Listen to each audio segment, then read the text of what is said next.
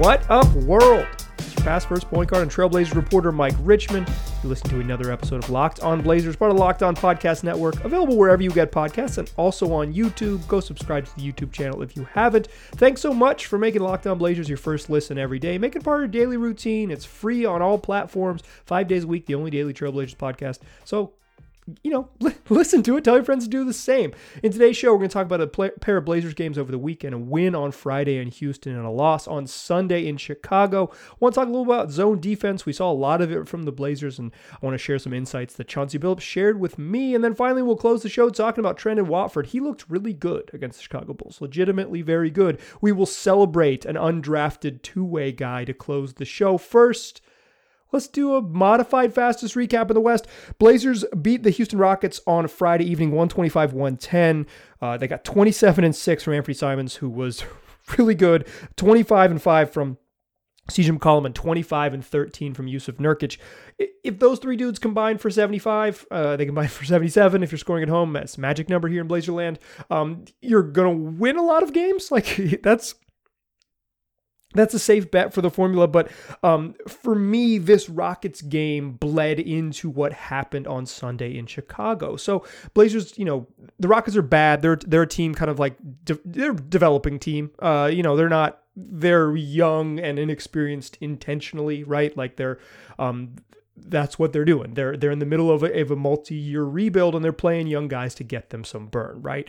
That's a bad team. The Blazers should have won. They were up 13, led by as many as 18 in the first half, and led by 13 at the break. Like, the Blazers are just better than that group. That was a better basketball team. But Portland kind of had a sleepy third quarter. Like they had a chance to put the game away. Instead, it was a 6-point game heading into the fourth, and the Blazers had to, keep their starters in till late into the game and kind of finish them off. And you finish them off with like a really fun dunk where Nurk crams on Jayshawn Tate's head. If you haven't seen the replay, it's all over Trailblazers social medias. Anthony Simons draws the defense, finds Nurk in the baseline. He dunks and one, and kind of ices the game when the Rockets were in scramble mode. But I think that sleepy third quarter from, what was a double-digit lead to a single-digit lead bled into what happened on Sunday in Chicago. The Blazers played a day game in Chicago, and they lose 130-116. So after opening a 4-game road trip with a win in Houston, they are now 1-1 after a loss to the Chicago Bulls.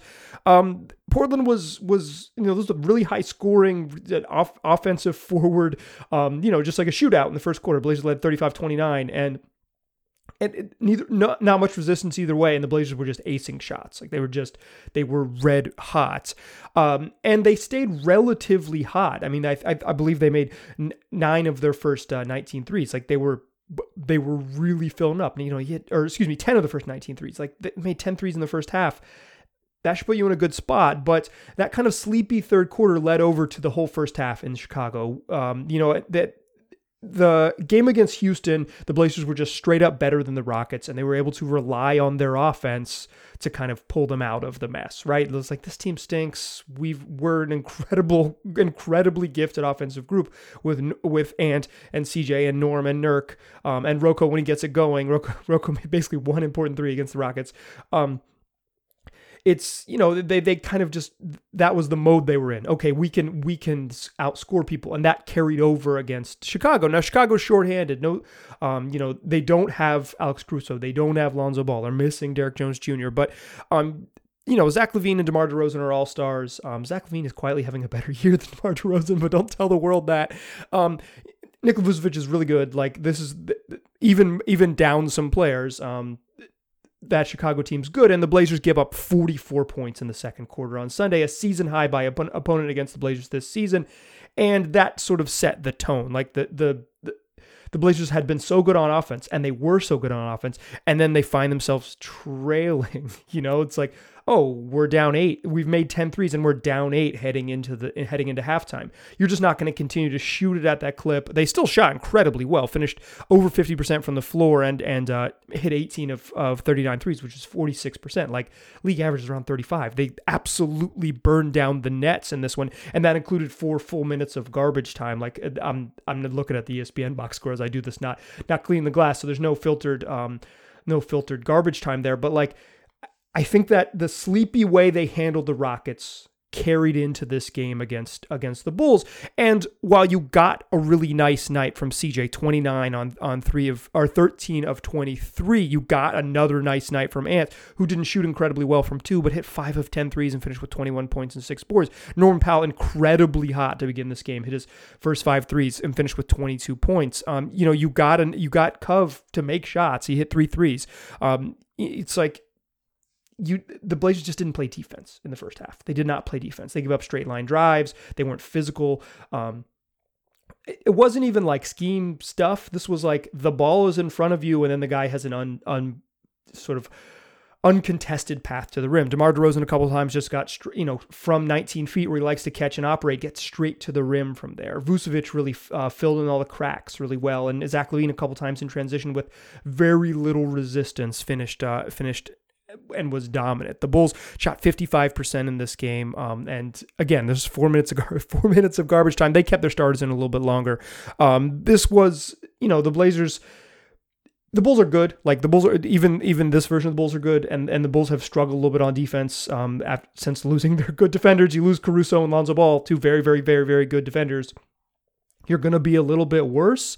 With all due respect to Javonte Green and Ayo Dosunmu, like, those are steps down, even though I think Ayo is a pretty good defensive player for his for being a second round rookie. And I just think the intensity that didn't show up in Houston carried over to Chicago. And when you bring that lack of intensity to a much better team, like a playoff level team, even missing some parts, like a team that could conceivably, I don't think they're a championship level team. I'll just put my cards on the table, but Chicago's good. Like they're legitimately one of the good teams. And you don't bring that intensity, you find yourself scrambling. And the Blazers score 116 points in a game that they weren't particularly competitive in late. This was just a game where they didn't play enough defense to win. They didn't play enough defense to be competitive. I think that's about as simple as it gets. And I think it really started Friday in Houston. I think what you saw against Chicago was started Friday in Houston. That's what this weekend was for me. So the Blazers didn't bring the sort of physicality and defensive intensity against a bad team. They didn't bring the defensive intensity or physicality against a good team. Good team sent them home with an L. If you're rooting for losses, they did it. And their offense still looks really good because they've got a bunch of good offensive players. That 5-man group, the 5-man starting group of Ant, CJ, Norm, Rocco, and Nurk, like small and not super pass happy, but scorers all over that court. If Rocco is your worst scorer and he's pushing up towards 40% over the last 6 weeks from 3, like, that's a good offensive team, and that's what the Blazers are, but they didn't have it on defense, and they didn't bring it. They just didn't bring it on defense. They did not. There was no urgency, no physicality, no just like sense of, sort of ratcheting up to the level of competition. I'm calling it a hangover from Houston, but it was just, even on its own, like, shout out to Neil Olshey, in a vacuum, this was just a bad defensive effort against Chicago, and the Blazers, they got what they paid for. Vucevic goes 11 of 15, DeMar DeRozan 9 of 13. If those dudes go 20 of 28 and combine for 47, good luck, And then Kobe White comes off the bench and hits some threes. You get, Zach LaVine peppering in, like I said, some transition buckets. Javonte Green, although he airballed one of the ugliest airballs I've ever seen an NBA player shoot, still hit a couple corner threes unguarded against the Blazers zone, and that's that. That's what I want to talk about, though, in the second segment, is the zone. We've seen more of it, and last week I asked Chauncey Billups about playing zone, why the Blazers are still doing it, et cetera, et cetera. The Blazers defense is a big sort of talking point all year long, and I want to spend a couple minutes talking about specifically zone defense and what the Blazers are trying to do and why they've stuck with it. Before we do that in the second segment, though, let me tell you about Built Bar, the best tasting protein bar that there is. That's it. That's the trick. Delicious protein bars. My personal favorites, cookies and cream, peanut butter brownie, but there's always going to be flavors that you like. If that doesn't sound good to you, check Built.com. They got all types of flavors and new limited time flavors all the time, so they're rotating in new ones. Find out what you like. Go buy more from there. Regardless of what you like, you're going to find bars that pack a punch. The average bar has 17 grams of protein, 130 calories, and 5 grams of sugar. It's a pretty good deal for no more than 5 grams of net carbs. All tasty, all healthy. Go get yourself some. Go to Built.com and use the promo code LOCKED15 for 15% off your next order. That's promo code LOCKED15 for 15% off at Built.com. All right. So we talked about the Blazers' win on Friday and loss on Sunday. They begin a 4-game road trip, 1-1. If you listened to the shows last week, I said 2-2 is about what you expect because the Blazers play some bad teams. They beat a bad team in Houston, lost to a good team in Chicago. They play a bad team on Monday night, second night of a back-to-back against OKC. We'll talk about more of that at the end of the show. But we want to spend some time here discussing is the Blazers' defense. Against the Chicago Bulls, they played a ton of zone. And a couple reasons why they played a ton of zone. One, I think the Blazers against, particularly with Javonte Green and Ayo Dosunmu on the court to begin the game, the Blazers were, and because DeMar DeRozan isn't a great three-point shooter and just like a low-volume three-point shooter, they were going to show some zone because they thought it would help them deal with what the Bulls want to do on defense. Two, the Blazers play zone and they call fist. You'll see Roy Rogers stand up and say fist, fist, fist, and hold up his fist. Roy Rogers is like 6'10". He's big,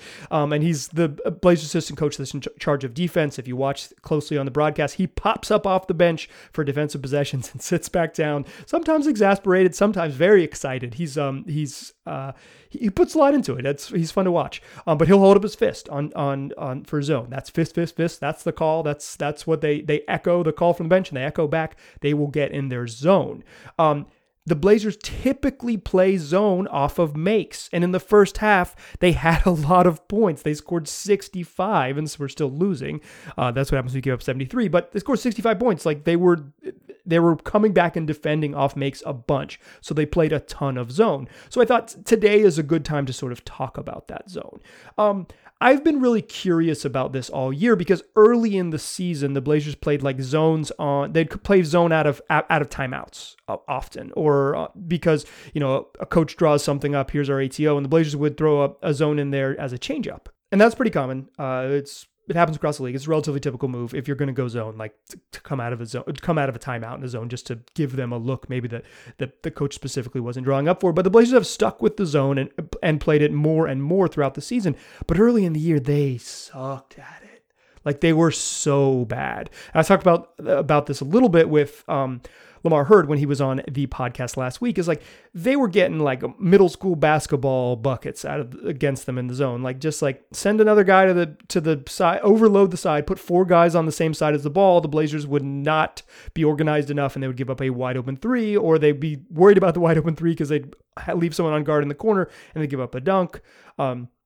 They were just really bad at it. They weren't very, as when I was talking to Chauncey Billups about it, I was like, you guys weren't very good at it in November. He says, we weren't very good at a lot of things in November. And point taken, coach. Indeed, the Blazers were bad at that point. But they've really turned it around. And part of that turnaround has been being sharper and smarter in the zone. In the NBA, you have to play a matchup zone. You can't really, like at lower levels of basketball, you can guard space. You can say like, okay, I've got the corner and the baseline and the backside. You can't really do that in the NBA. You can a little bit, but like if you are not matched up with a man in your zone in at this level of basketball, you are giving up a bucket most times. Like you just got to find you have to find someone in your area, match up, and then pass off. Like if you don't pass off to your teammates and say, hey, I'm responsible here, you're responsible there, and have the zone kind of shrink to where folks are, you're not playing defense. You're just standing around waiting for someone to get off a shot, and they may or may not miss it, or may not make it, right? Like, or miss it. But in general, you need to match up. You need to play a matchup zone. The Blazers have gotten much better at finding that matchup. I think a lot of it is the zone helps Jusuf Nurkic because it's the version of the Blazers defense where Nurk plays drop and hangs out in the paint. He can be really dominant, just kind of standing at basically the nail, standing just at the middle of the foul line and kind of clogging the paint, being gigantic. He's got great hands and good defensive instincts, and he's huge the entire time, 7 feet, 300 pounds. It really, if the rest of the Blazers are connected, it complements what Nurk does well, and it's a nice change up from having Nurk chase on pick and rolls 25 feet from the rim. I think the zone has really come a long way. The Blazers are better at communicating in the zone. They're better at matching up in the zone. They're better at just finding who they want to guard and staying connected and keeping guys in front and keeping penetration out of the paint and like giving up tougher jump shots. They're not like this elite zone team. This is not a Eric Spoelstra Heat thing where you're like, this is a championship level zone or the 2011 Mavericks or whatever. This was a team that was really bad at it that made some strides. I think we've seen them make some strides, and I want to just sort of note where they've come from.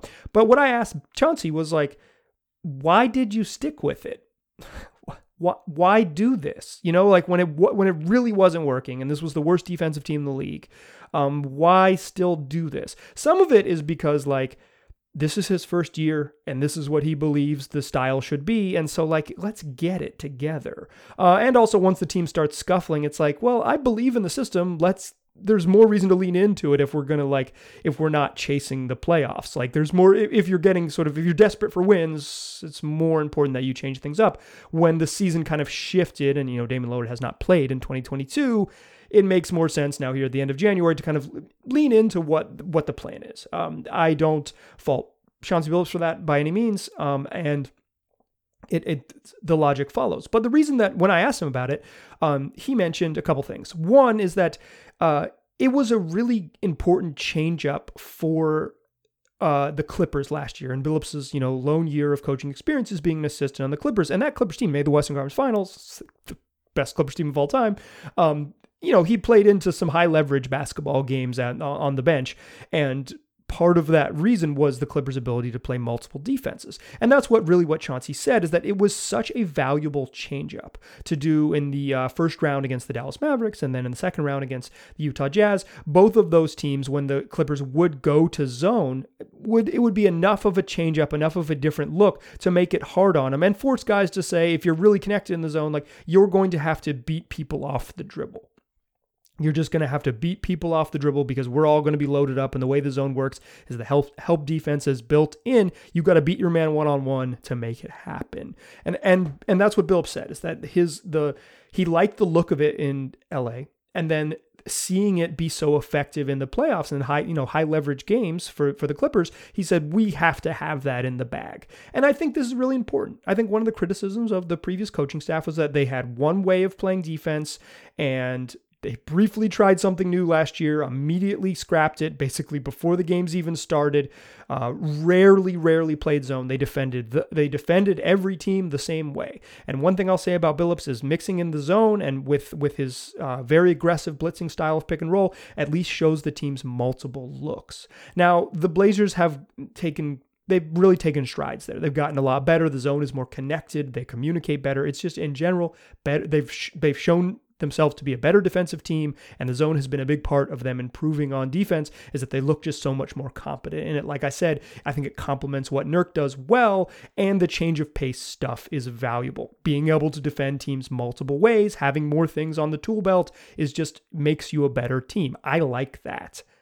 That said, against Chicago on Sunday, they got shredded in the zone because they couldn't stop dribble penetration, and the Bulls moved the ball around really well and found gaps. And because Nikola Vucevic can post up, can shoot from mid-range, and can shoot threes, him as sort of this matchup issue torched the Blazers in the zone. I thought Ayo Dosunmu was really good at penetrating and kicking off the zone. I thought the Bulls moved the ball well off of those kickouts.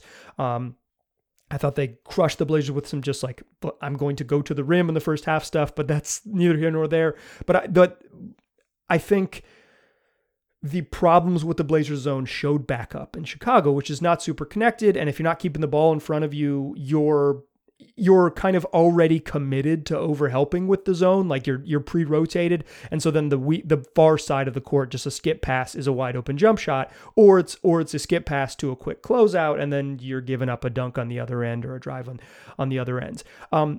I like the zone. I want to see the Blazers stick with it. The coaching staff wants to stick with it because they believe it's an important part of a high-level competitive team. I'm all in favor of the Blazers having multiple ways to guard teams. I like that.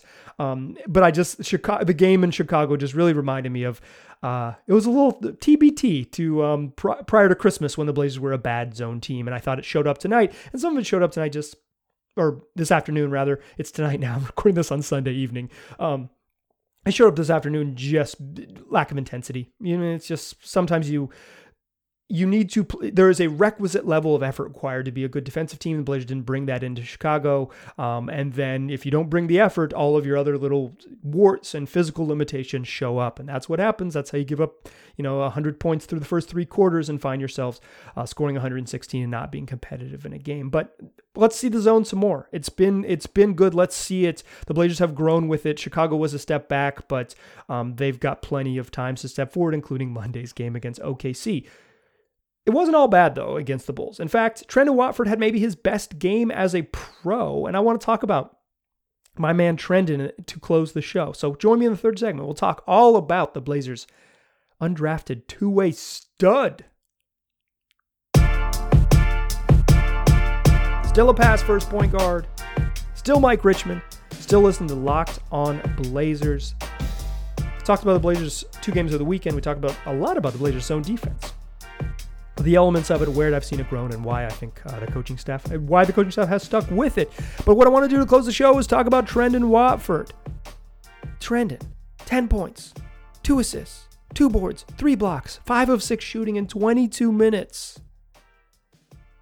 Played pretty darn well. He looked good. If you were a regular listener to this podcast, you will know that I'm a Watford believer. I'm a Trendon Watford believer. I think while he's not maybe like a high-level NBA rotation player right now, I think he shows little flashes of stuff that you say, okay, this guy gets it. And for someone who was undrafted, someone who was, did not hear his name called on draft night and then immediately signed a 2-way deal with the Blazers, on to be part of, to be part of the team, but not on an NBA deal. It's like the little indicators show you promise. Now, the Blazers could have at any point given him a full NBA contract. And maybe they will in the future. Like typically what happens with 2-way guys when they get their contract converted is it'll be a 1+1. It'll be a NBA guarantee for the minimum for the remainder of the season and a non-guarantee or a partial guarantee for the next year. The Blazers, their money situation is a little bit strange, so it won't happen until after the trade deadline and once they know where their tax bill is, right? Like they're $3 million above the tax line. They desperately are committed to being under the tax line and not being a luxury tax team this year because they're very likely to be a luxury tax team in the future, blah, blah, blah, blah, blah. And Trendon Watford's cheap right now. They're going to keep him cheap. Kind of getting in the weeds on contract stuff, but that's why he's still a 2-way guy.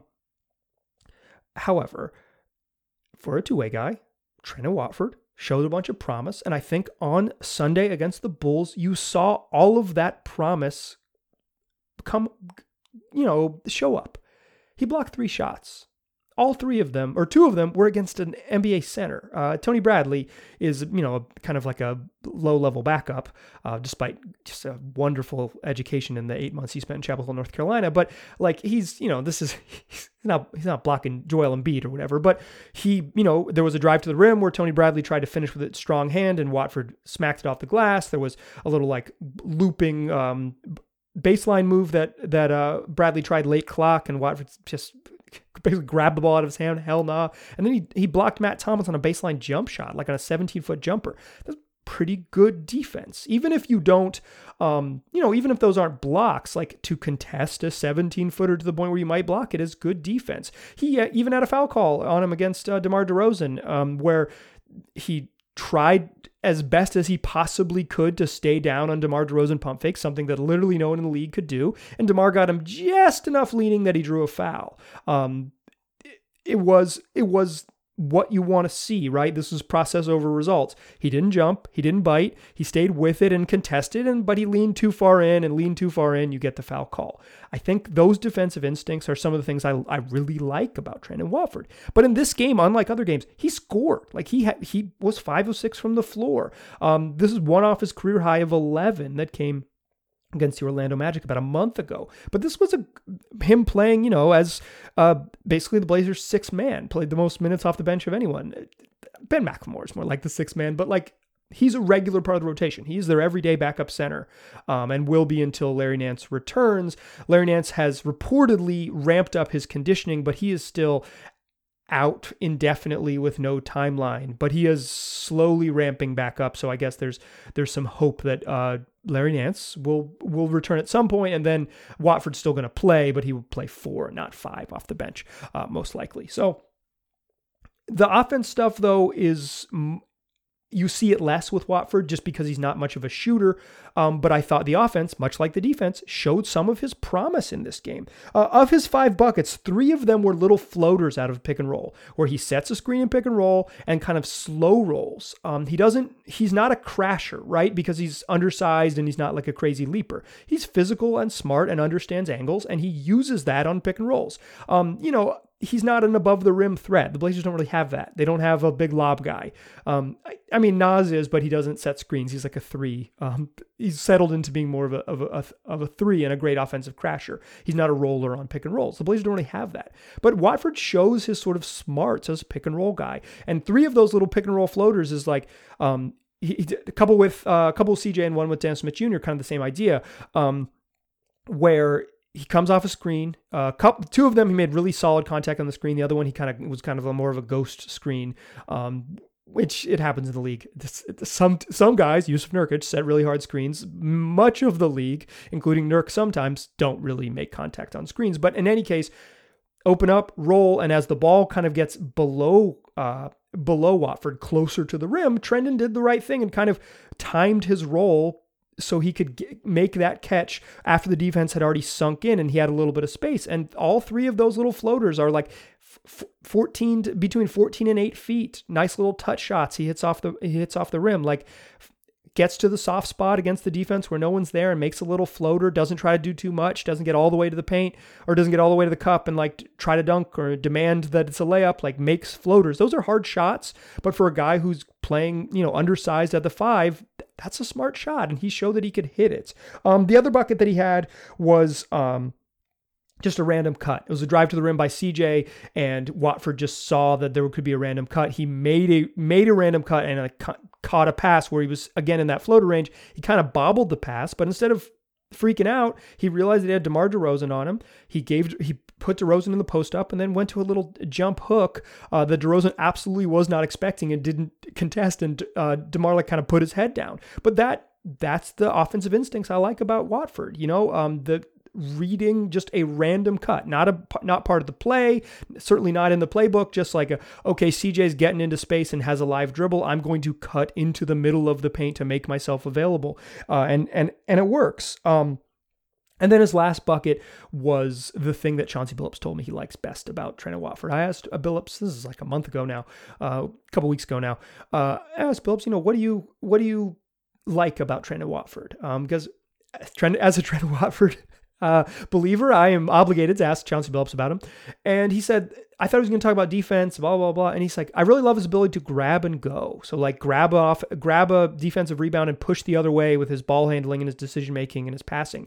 Watford is a good decision maker on short pick and rolls. Like he makes good decisions. It's not like this high level, crazy Nikola Jokic passer, but just like stop, survey, make the pass quickly. Like he processes it quickly. And the grab and go stuff where he grabs the ball and can handle a little bit, push the other way, adds a nice element for like the guy who's basically going to be playing 5 for the Blazers. And on that particular possession, it's like garbage time to be sure, but he grabs a rebound, pushes in transition, goes right at Vucevic's right shoulder, and Vucevic kind of tries to cut him off, and he does Watford stops, pivots, makes a little bunny jump hook on the turnaround, just showing his skills, showing his confidence, and in garbage time, a perfect time to grow your skills. So props to Trendon Watford, who looked really good in this game. 10-3 in 22 minutes, 10-3 blocks in 22 minutes and a loss is like, this, we're not raising the banner or talking about all rookie teams or blah, blah, blah, or calling, or even quite frankly, calling Trendon Watford an everyday player on most NBA teams, but he's showing promise. And he's showing that he can play in this league. And I think you see those little moments. And I think we've seen little flashes where his IQ on both ends and his understanding of spacing and timing on both ends shows up. But I think against the Bulls, you really saw him put it all together. And when the ball goes in, it just feels better. So props to Trendon for making 5 shots in an NBA game. He's taken steps in the right direction. And the Blazers season, which is at this point all about the future and development. Seeing a young guy like Trendon Watford put together a nice offensive game and a nice defensive game and put it all, put the pieces together, even if it was kind of quiet and behind the scenes, is intriguing and fun. So, yeah, props to Trendon. This was a nice game. Let's hope he continues to build on it. Blazers play OKC on Monday. We'll have a show after that one. Then they have a day off before they play the LA Lakers to close out this trip. TBD on LeBron James' availability against the Lakers. No Shai Gilgeous-Alexander against OKC. He has a twisted ankle and has already been ruled out. So the Blazers are playing a bad team without their best player on Monday. That's a game you should win. We'll see what happens, and we'll certainly have a show after that. We'll also do a mailbag this week. We got a couple interviews lined up, Jason Quick and one other one that I'm not going to tease right now. But once I get it confirmed, I'll tease it on tomorrow's show, I promise. So come back, tell your friends, make this your first listen every day. It's free on all platforms 5 days a week, the only daily Trailblazers podcast. Just search Locked On Blazers. We'll be right there waiting for you. You can tell your friends to search Locked On Blazers wherever they're looking for us. We'll be right there waiting for them too. Appreciate you listening. Talk to you soon.